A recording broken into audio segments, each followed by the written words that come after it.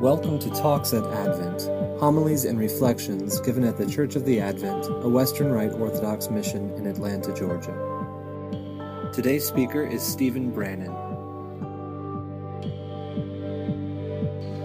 In the name of the Father, and of the Son, and of the Holy Spirit, God is one. Amen. Today's Gospel passage is one of the more famous to the general public, and one of the more familiar to us regular church-going Christians.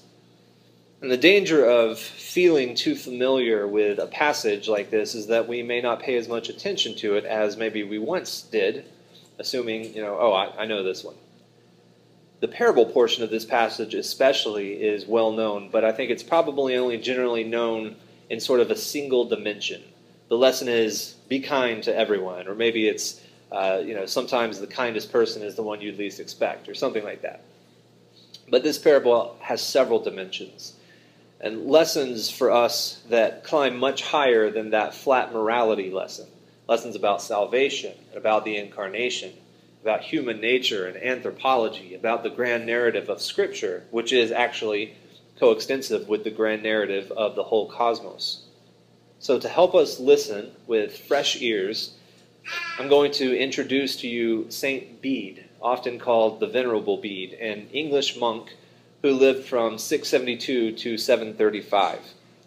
He was a scholar who wrote the famous Ecclesiastical History of the English People, but he also wrote sermons and commentaries, and he translated a lot of older Latin and Greek texts for his Anglo-Saxon contemporaries. Bede is going to be our guide through this passage this morning. And he's going to lend us an ancient voice speaking to our modern ears about an even more ancient passage that has maybe lost some of its mystery out of our sheer familiarity with it. He starts in verse 23 where we began. And turning to his disciples, he said, "Blessed are the eyes that see the things that you see. Not the eyes of the scribes and the Pharisees," Bede says, "which see only the body of the Lord, only the humanity. But blessed are the eyes that can see and know his divine secrets, of which he said to the Father, 'Thou hast revealed them to the little ones.'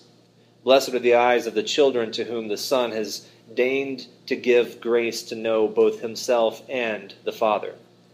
Continuing, "For I say to you that many prophets and kings have desired to see the things that you see and have not seen them, and to hear the things that you hear and have not heard them. Abraham your father rejoiced that he might see this day. He saw it and rejoiced. Isaiah also and many other prophets saw the glory of God, because of this they were called seers, but these only saw through a glass in a dark manner, beholding him and greeting him from afar, while the apostles had their Lord before their eyes, eating together with him, and by questioning him, learning whatever they wished to know. And they had no need whatever to be taught by angels or by any kind of vision." Those whom Matthew more precisely calls the prophets and just men, here Luke speaks of as many prophets and kings. And then Bede says, "For they are great kings because they learned how to rule the impulses of temptations, not yielding to themselves in surrender, but dominating and subjecting them." In other words, Bede is giving us some commentary saying that the old prophets and kings of old were truly kings over their own realm, their own bodies, their own selves, because they shunned worldly temptations and the impulses of nature, and because of this were able to see and be given prophecies by God. Then he continues, "And behold, a certain lawyer stood up, tempting him and saying, 'Master, what must I do to possess eternal life?'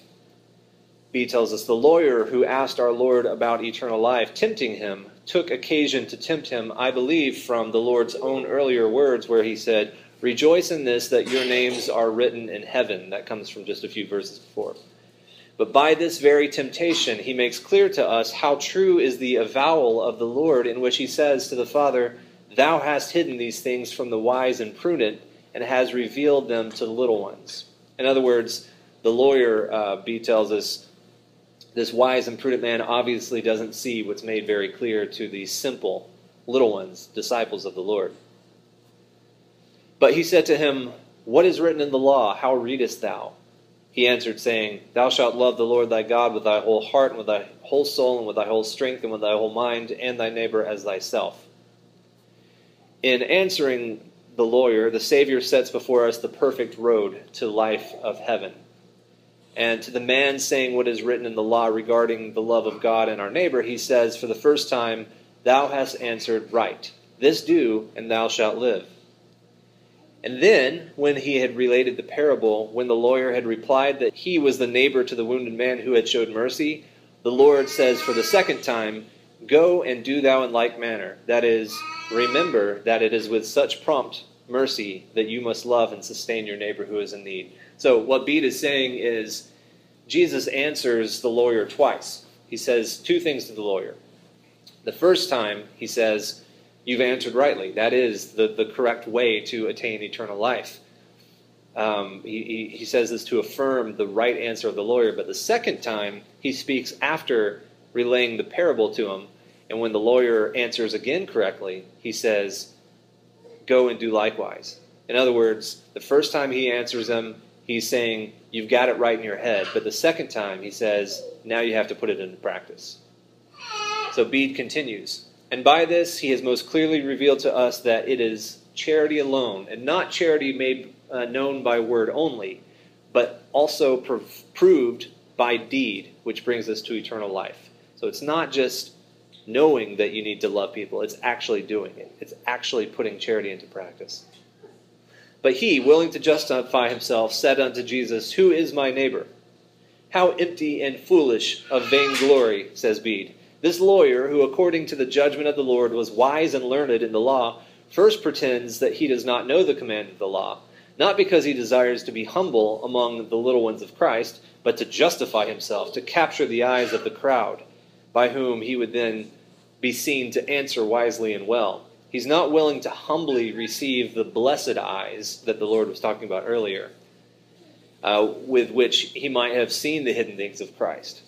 But the Lord answers him moderately, instead of rebuking him, in order that he may teach us that every man becomes a neighbor to whomsoever he shows mercy. This is that familiar surface-level moral lesson of the parable.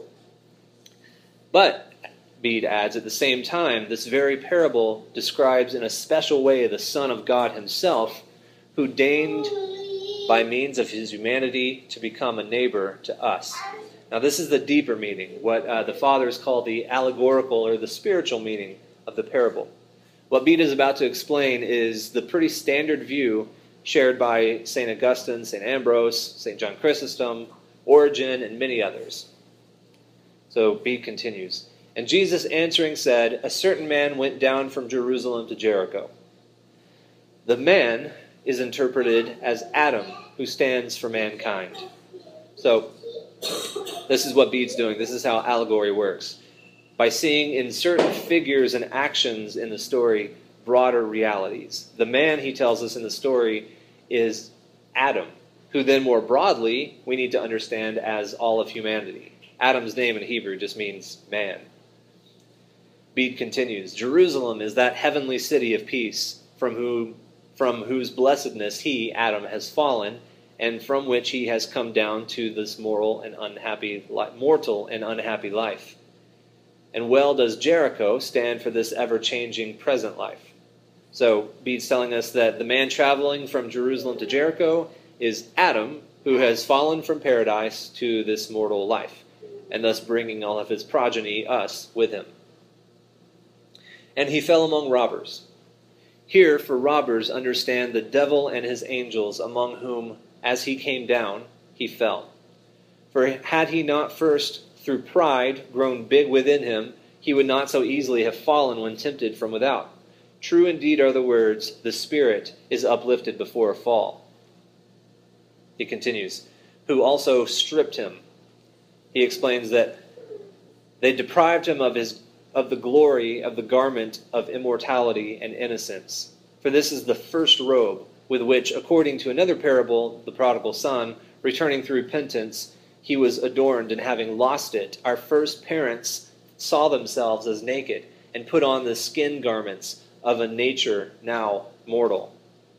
So this concept of the robe of glory that Adam and Eve had in paradise is all throughout the church fathers. They weren't so much naked in paradise as clothed with glory, with light. But when they sinned and they lost that glory, that's when they first perceived themselves as naked. And the garments of skin that Genesis mentions is usually interpreted by the church fathers as representing our fallen human nature, our new flesh, what we wear, this nature. And having wounded him, they went away, leaving him half dead. Now the wounds, Bede says, are sins, by means of which they, the robbers, implanted in his weakened body a sort of seedbed, if I may say so, of growing death, profaning the integrity of human nature. They went away, but not as ceasing from their assaults, but to conceal their attacks by craft. They left him half dead. For though they were able to strip him of the blessedness of immortal life, they were not able to deprive him of the power of reason. For in that part of him in which he can taste and know God, man is alive. But in the part that has grown weak from sin and faints from wretchedness, he is dead, defiled by a mortal wound. So Bede is affirming for us the Orthodox teaching that mankind, even with our fallen garments of skin, is still capable of turning to God, to responding to God's grace. And that's why we reject the newfangled Calvinist teaching of the total depravity of man, the idea that we have zero power in us to choose God. That wouldn't be the case if the robbers only left the man half dead. He's not totally deprived. He's not totally dead. He's only half dead. He still has the power to respond to God. And he continues, and it chanced that a certain priest went down the same way, and seeing him passed by.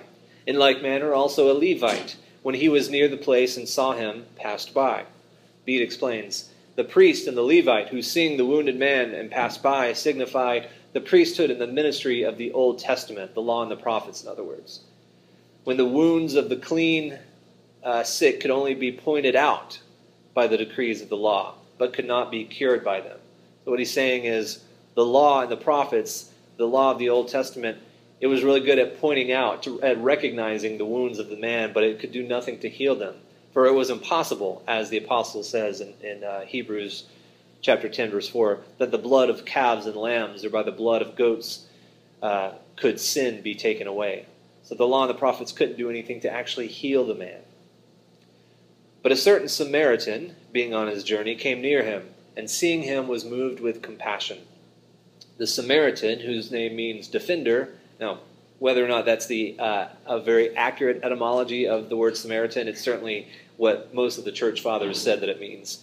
It comes from kind of an explanation of Samaria and what that means. So anyway, Bede is saying that the very name Samaritan means defender, and this, of course, stands for the Lord, whom the prophet most fittingly implores to save him from falling among these robbers, coming from Psalm 140, verse 9. Keep me from the snare which they have laid for me, he cries, and from the stumbling blocks of them that work iniquity. He who for us men and for our salvation, coming down from heaven, took the road of this present life and came near him, who there laying perishing of the wounds inflicted on him, that is, being made in the likeness of men, and in habit found as man, from Philippians 2:7. He came close to us in his compassion and became our neighbor through the consolation of his mercy. So this Samaritan, the defender, Christ, also walks the road of this life with us, and he comes near to us so that he may have compassion on us. And going up to him, he bound his wounds, pouring in oil and wine. So he binds up the sins which he finds in men by rebuking them. This is interesting. What Bede's saying is the way the Lord actually binds up our wounds is by rebuking our sins, pointing them out, telling us to repent, inspiring with the fear of punishment those who sin, and with hope those who repent. For he binds up our wounds when he commands us, repent. He pours oil when he adds, for the kingdom of heaven is at hand. So he binds up our wounds, something that's a little bit painful, when he tells us to repent, But when he adds, for the kingdom of heaven is at hand, he pours in oil. And he pours in wine also when he says, every tree that doth not yield good fruit shall be cut down and cast into the fire. This binding, this healing of our wounds can be a painful process, but it's also the only thing that will save us. And setting him upon his own beast, brought him to an inn and took care of him. Bede tells us that this beast that the Lord puts us on is his own flesh, in which he deigned to come to us. On it he placed the wounded man, because he bore our sins in his body upon the tree. That comes from 1 Peter 2:24. So because he bore our sins on his body while he was on the tree, the parable says that he put the man, the wounded man, on his own beast. And according to another parable, he laid upon his shoulders the lost sheep that was found and brought it back to the flock. That comes from another chapter in Luke. And so to be placed upon his own beast is to believe in the incarnation of Christ and to be instructed in its mysteries, and at the same time to be safeguarded from the assaults of the enemy. The inn that is in the parable is this present church, where travelers returning to the eternal home are refreshed on their journey. And well does he bring him to the inn, this man that he placed on his own beast. For no one, unless he is baptized, unless he is united to the body of Christ, shall enter the church. In other words, there's no way that they can come into the church. There's no way that the man in the story could make it to the inn had he not been born upon Christ, had he not been united to Christ's own body. And the next day he took out 2 pence and gave it to the host and said, take care of him. This next day, on the morrow, is this time after the resurrection. For even before this, he had, by the grace of his gospel, enlightened those who sat in darkness and the shadow of death. But after his resurrection, there shone out even mightier the splendor of his perpetual light. The 2 pence are the 2 testaments, the Old and the New Testaments of the Scriptures, in which are contained the name and the image of the eternal King.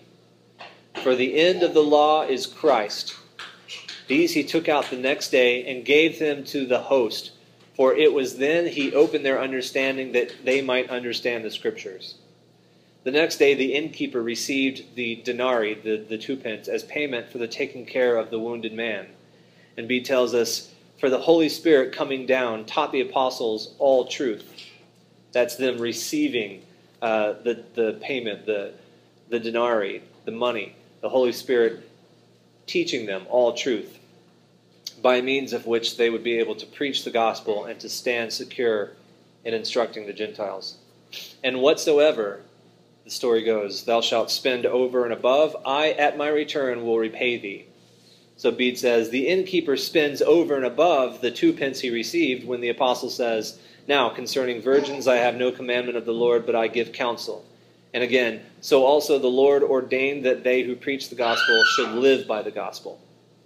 But we have not used this privilege so as not to be a burden of any of you. But at his return the debtor will repay what he has promised for the Lord, coming in judgment. And he shall say, because thou hast been faithful over a few things, I will place thee over many things. Enter thou into the joy of my Lord. Which of these 3, in thy opinion, was the neighbor, Jesus asks, to him that fell among the robbers? And the lawyer said, he that showed mercy. So from these words, Christ's mind has been made clear to us, that no one is more a neighbor to us than he who shows mercy, even one who is not a priest of the city of Jerusalem, even one not a Levite from the same race. For it was rather he who was merciful who became a neighbor. But receiving this in its more sacred sense, that is, in understanding the allegorical, the spiritual reading of this, since no one is more our neighbor than he who has healed our wounds, and let us love him as the Lord our God. Let us love him as our neighbor. For nothing is so close to the head as the head is to the members. Bede saying, of course he is the Lord our God, but in coming to us, in uniting himself with us, he's also become our neighbor. He's now one of our brethren. He's made himself even closer. Let us also love him who is an imitator of Christ. For this is what follows. And here's where the story ends. And Jesus said to him, "Go and do thou in like manner." That is, show that you truly love your neighbor as yourself, doing with love whatever you can do to help, also in his spiritual necessities, to the praise and glory of the Father and the Son and the Holy Ghost. Amen. So this is Bede's sermon on our passage this morning. And he gives us the moral lesson that I think most of us are familiar with, and he also enlightens us about the spiritual reading of this. Now, the moral lesson on the surface and the deeper spiritual meaning, I think, are related in an important way. I was asked once by a friend, we were discussing God, the existence of God, whether or not he did exist. We were talking about morality and ethics, and I mentioned how all of morality, all of ethics, all of what we perceive as good and right and true come from God. And he asked, well, surely you don't have to believe in God to be a good person. And I don't think you do. I don't think you have to believe in God to be a good moral person. But I think in order to make sense of your morals, you have to believe in God. I don't think without a transcendent, eternal source of goodness, truth, and beauty, of rightness, of true morality, of a sense of what is really right and really wrong, without a ground for all that exists beyond this world of ours, none of that makes any sense. And here in this story, we have the very intuitive sort of truth of moral goodness. But in the deeper reading, we see where that truth comes from. See, doing the right thing for other people, it feels intuitive to us who are trained in it. But where did we get this sense of right and wrong? Where does it actually come from? Is it a universal thing? Is it just a really highly evolved sort of primate society behavioral system? I think the source of true morality, of true right and wrong, comes from God himself. Not as a rule book that he's given us, but as an example of who he is in his person. In the deeper reading of this story, we see that God, who didn't have to, humbled himself, came down to where this man had ruined himself, where he had let himself fall among robbers and thieves and was half dead.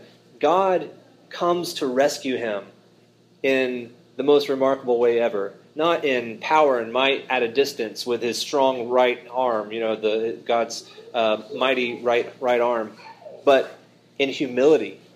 He showed his strength to rescue us in his very humility.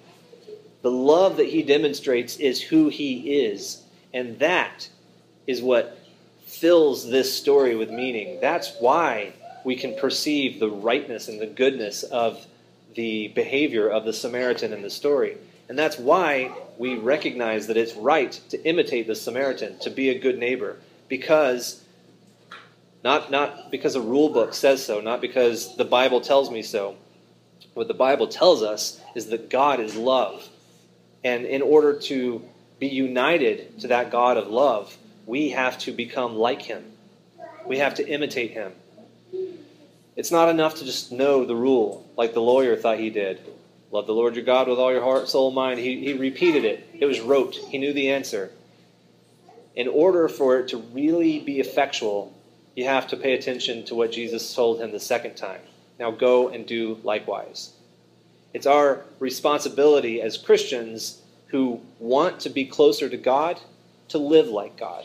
In order to do that, we have to do what he does. And what does God do? What is the primary characteristic of God? Self-giving love. I'm delivering this as the strongest storm in the known history of the United States is barreling down onto Florida right now, forcing half the population to flee, and the other half of the population is probably stuck behind. There's going to be a lot of devastation in the wake of this storm. And, we who have the means, I think, have the responsibility to do whatever we can to help. In this situation, that's the most obvious context of, showing love to our neighbors. But this lesson can be applied to every circumstance of our life. Our neighbor is not only those next to us in the next state, but also those next to us every day at work and in our own homes. Showing the love of God to everyone around us is a full-time job. It's one I fail at regularly. I'm preaching to myself once again, like every time I stand up here and open my mouth. But thankfully, I'm not having to make this up on my own. We have the example of the Venerable Bede, who himself, writing in the late 600s, early 700s, is actually passing on earlier wisdom from the church that came before him. And so this example down through the generations says the same thing to us over and over and over and over and over. God is love, and in order to be close to God, we too must become love. In the name of the Father, and the Son, and the Holy Spirit. Amen. Talks at Advent. Homilies and reflections given at the Church of the Advent, a Western Rite Orthodox mission in Atlanta, Georgia.